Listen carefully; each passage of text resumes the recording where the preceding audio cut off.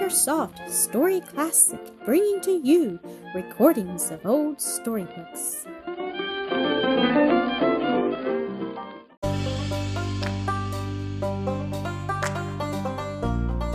Sir Gibbie, Episode 11. Janet. Once away, Gibbie had no thought of returning. Up Daurside was propulsive force, but when he lifted his head from drinking at the stream, which was one of some size, and greatly refreshed, looked up its channel, a longing seized him to know whence came the water of life, which had thus restored him to bliss. How a burn first appears upon the earth. He thought it might come from the foot of a great conical mountain, which seemed but a little way off. He would follow it up and see. So away he went, yielding at once, as was his wont, to the first desire that came. He had not trotted far along the bank, however, before at a sharp turn he saw that its course was a much longer one than he had imagined, for it turned from the mountain and led up among the roots of other hills, while here in front of him, direct from the mountain, as it seemed, came down a smaller stream and tumbled noisily into this. The larger burn would lead him too far from the Daur. He would follow the smaller one. He found a wide, shallow place, crossed the larger, and went up the side of the smaller. Doubly free after his imprisonment of the morning, Gibbie sped joyously along. Already nature had its largeness, its openness, its loveliness, its changefulness. Oneness and change had begun to heal the child's heart and comfort him in his disappointment with his kind. The stream he was now ascending ran along a claw of the mountain, which claw was covered with almost a forest of pine, protecting little colonies of less hardy timber. Its heavy green was varied with the pale, delicate fringes of the fresh foliage of the larches, filling the air with aromatic breath. In the midst of their soft tufts, each tuft buttoned with a brown spot, hung the rich brown knobs and tassels of last year's cones. But the trees were all on the opposite side of the stream, and appeared to be mostly on the other side of a wall. Where Gibbie was, the mountain root was chiefly of rock, interspersed with heather. A little way up the stream he came to a bridge over it, closed at the farther end by iron gates between pillars, each surmounted by a wolf's head in stone. Over the gate on each side leaned a rowan tree, with trunk and branches aged and gnarled amidst their fresh foliage. He crossed the burn to look through the gate, and pressed his face between the bars to get a better sight of a tame rabbit that had got out of its hutch. It sat like a druid white with age in the midst of a gravel drive, much overgrown with moss, that led through a young larch wood, with here and there an ancient tree, lonely amidst the youth of its companions. Suddenly from the wood a large spaniel came bounding upon the rabbit. Gibbie gave a shriek, and the rabbit made one white flash into the wood, with the dog after him. He turned away sad at heart.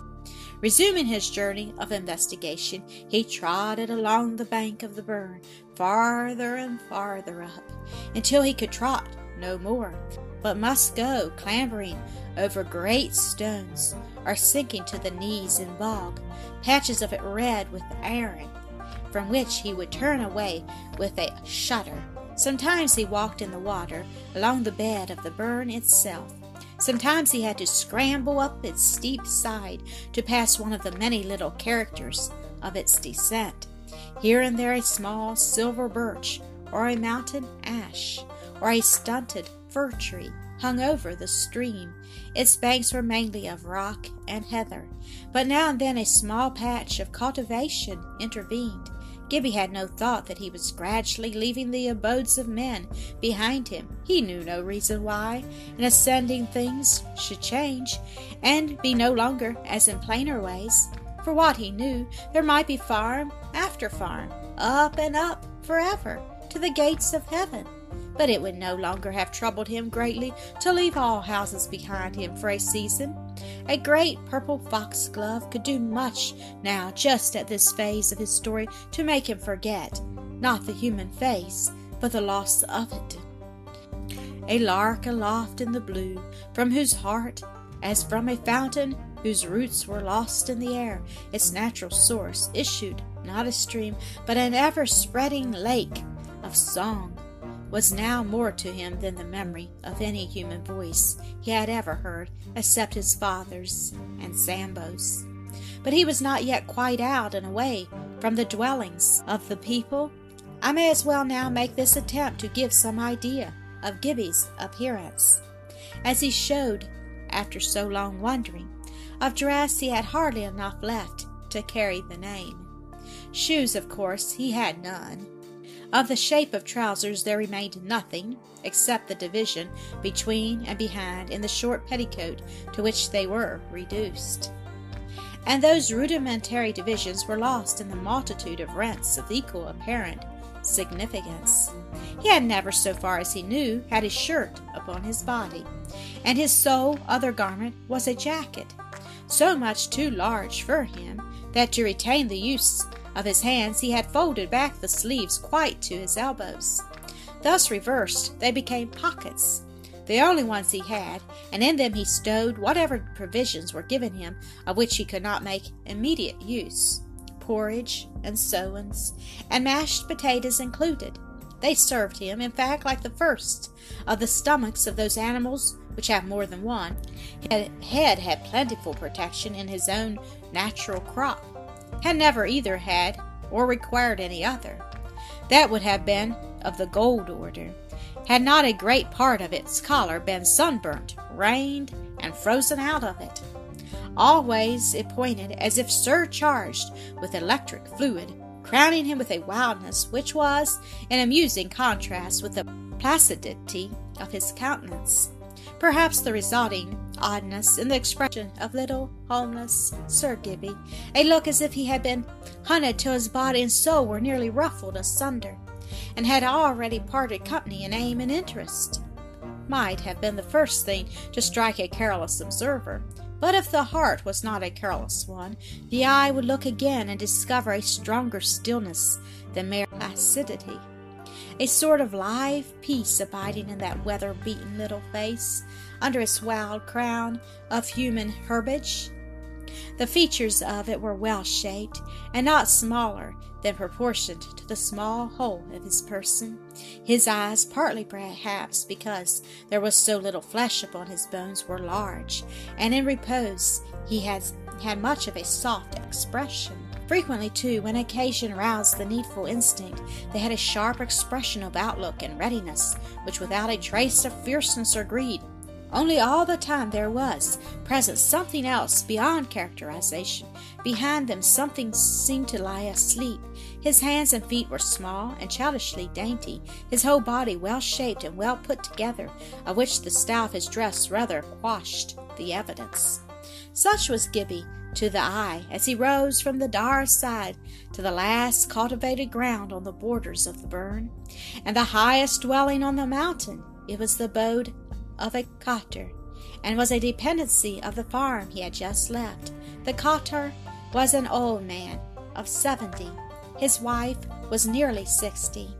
They had reared stalwart sons and shapely daughters, now at service here and there in the valleys below, all ready to see God in nature and recognize him in providence. They belonged to a class of Scotland. Their little acres are now swallowed up in the larger farms. It was a very humble dwelling, built of turf upon a foundation of stones, and rooted with turf and straw, warm and nearly impervious to the searching airs of the mountainside. One little window of a foot and a half square looked out on the universe. At one end stood a stack of peat, half as big as the cottage itself.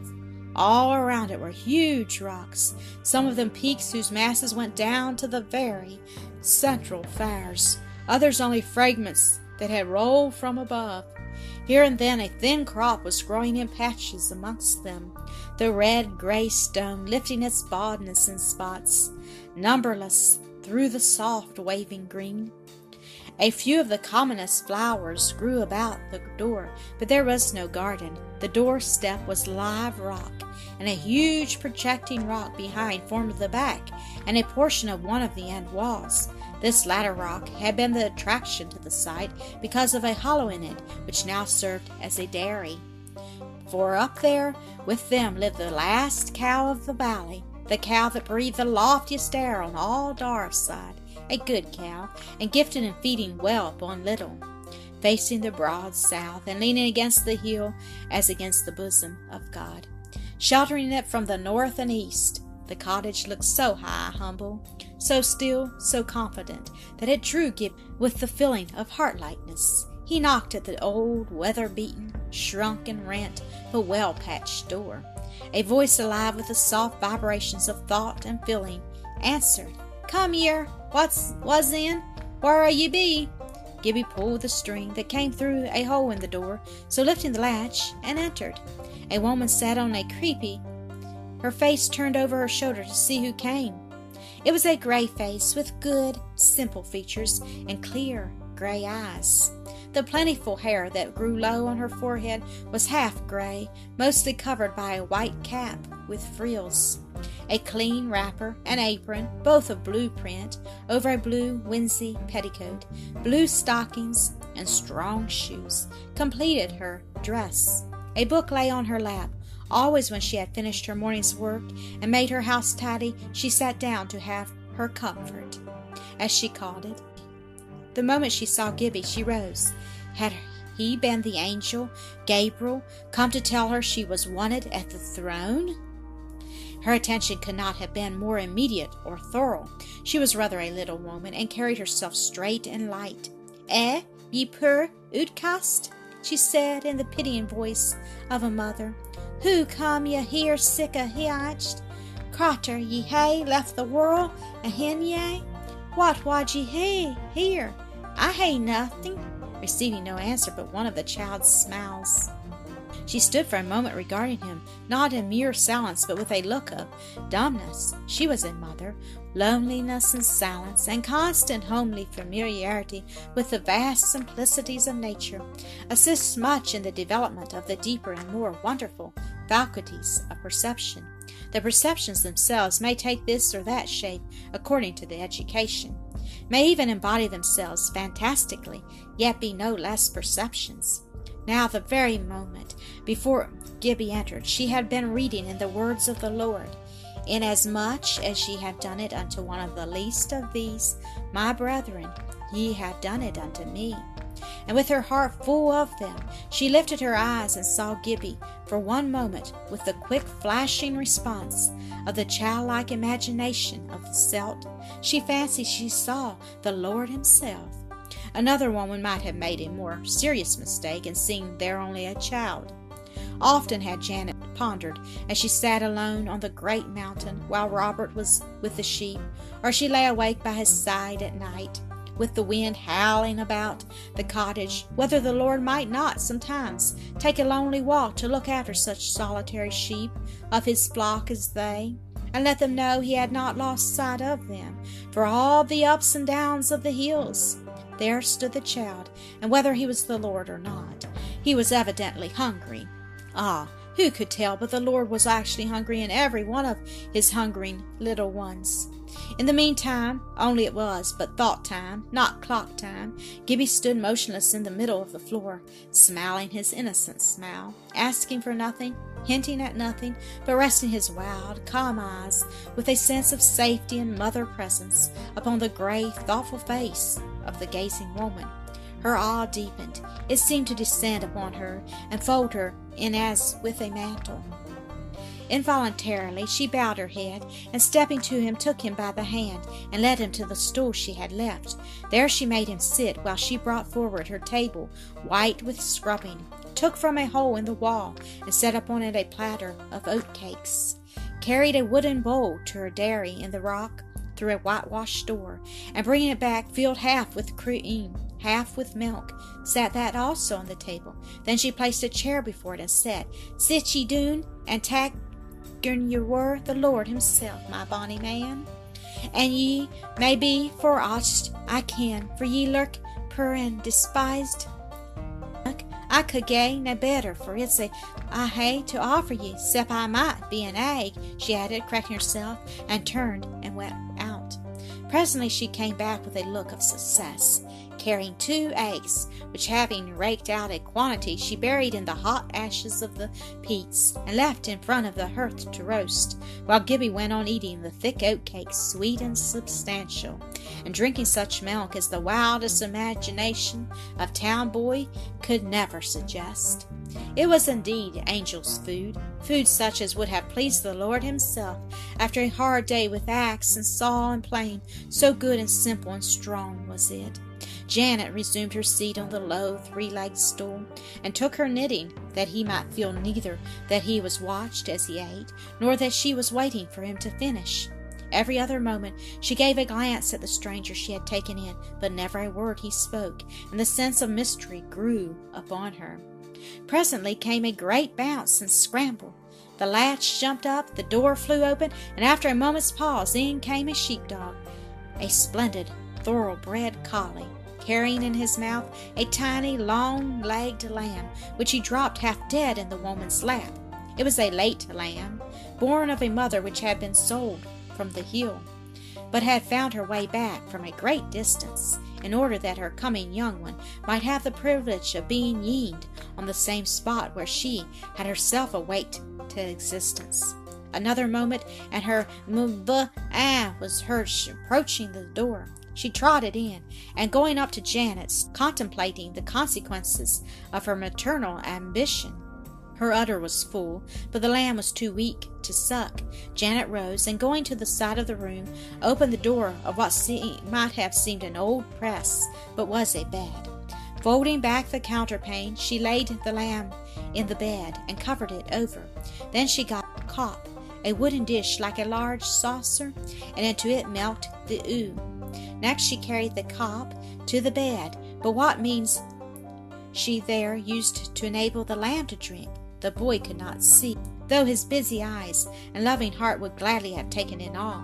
In the meantime the collie, having done his duty by the lamb, and perhaps forgotten it, sat on his tail and stared with his 2 brave, trusting eyes at Sir Gibbie, that sat in his owner's chair, and ate of the fat of the land.